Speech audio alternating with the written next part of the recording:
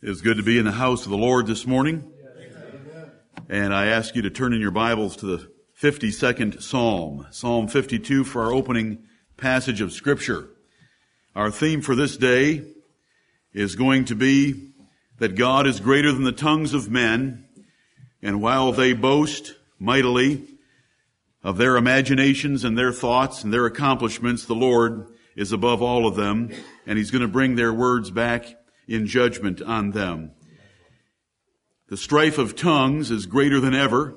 Men speak more freely and more boldly and blasphemously against God than ever before, but He shall have the last laugh over them. Let us all rise to worship the Lord with Psalm 52. This psalm was written by David against a man named Doeg the Edomite. When David was running from King Saul, he went to Ahimelech, the priest, and took from him some showbread for his men to eat, and got from him the sword of Goliath. Doeg the Edomite went and reported this to King Saul, misrepresenting David, misrepresenting Ahimelech, and it cost all the priests' lives at the hand of Doeg the Edomite. And this is what David has to say about him and his words. Psalm 52. Why boastest thou thyself in mischief, O mighty man? The goodness of God endureth continually. Thy tongue deviseth mischiefs, like a sharp razor, working deceitfully. Thou lovest evil more than good, and lying rather than to speak righteousness. Selah. Thou lovest all devouring words, O thou deceitful tongue. God shall likewise destroy thee forever. He shall take thee away and pluck thee out of thy dwelling place and root thee out of the land of the living. Selah. The righteous also shall see and fear and shall laugh at him. Lo, this is the man that made not God his strength, but trusted in the abundance of his riches, and strengthened himself in his wickedness. But I am like a green olive tree in the house of God. I trust in the mercy of God forever and ever. I will praise thee forever, because thou hast done it. And I will wait on thy name, for it is good before thy saints. Amen. Amen and amen. You may be seated. Doeg the Edomite, one of the great enemies of the saints of God in the Bible. For those of you that are familiar with the events, he went into the city of Nob and killed all the priests. King Saul, when he heard that Ahimelech had aided David and abetted him in hiding from King Saul in his efforts to kill him, asked who would kill the priests, but no one wanted to touch the priests, the Most High God, except Doeg the Edomite, one of the descendants of Esau. And this psalm is about that. If you have an Oxford or a Cambridge Bible, it may have a superscript over this psalm that gives the information that the scribes of Israel recorded for the psalm. For the first 5 verses or so, we referred to the words of Doeg the Edomite because they were destructive words given to King Saul to make Ahimelech look guilty. But remember, David lied to Ahimelech as to why he was there in order to protect Ahimelech. And so he misconstrued the whole event in order for Saul's anger to be against the priests, and then Doeg the Edomite had them killed.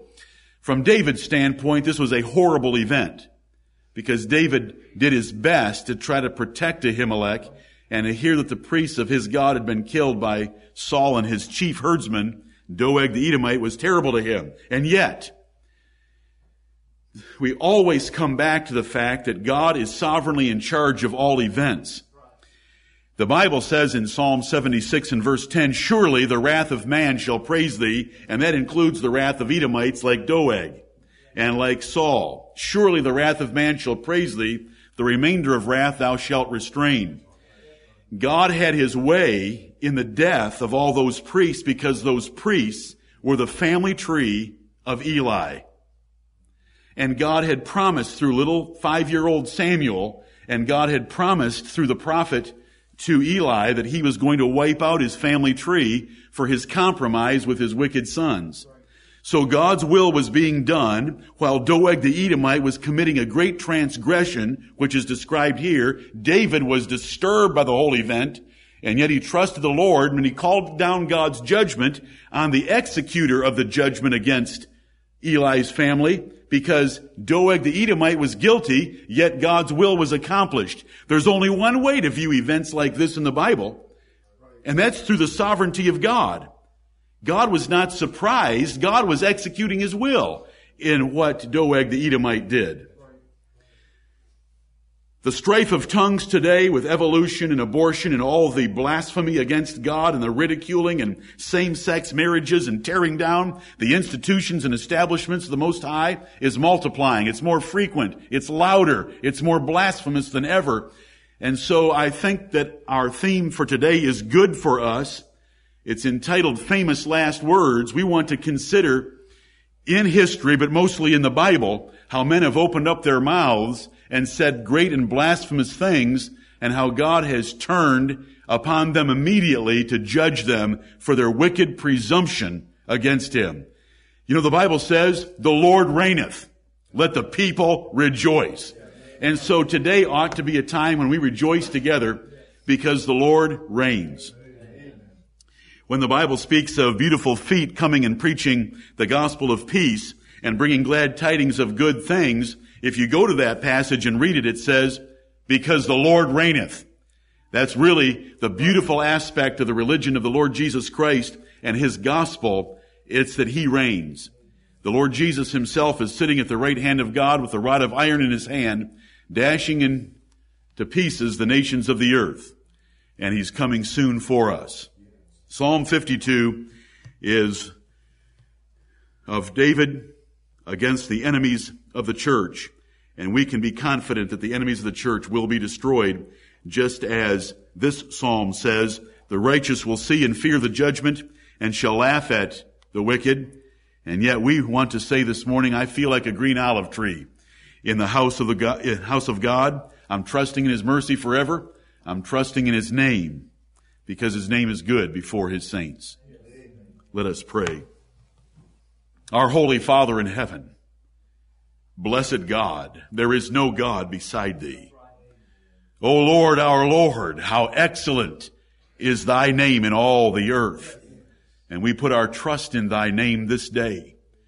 We thank thee for this psalm of David, the man after your own heart, as he describes the laughter of the righteous at the utter destruction of the wicked, for them opening their mouths and working deceitfully with their tongues that are like a razor to cut against the people of God.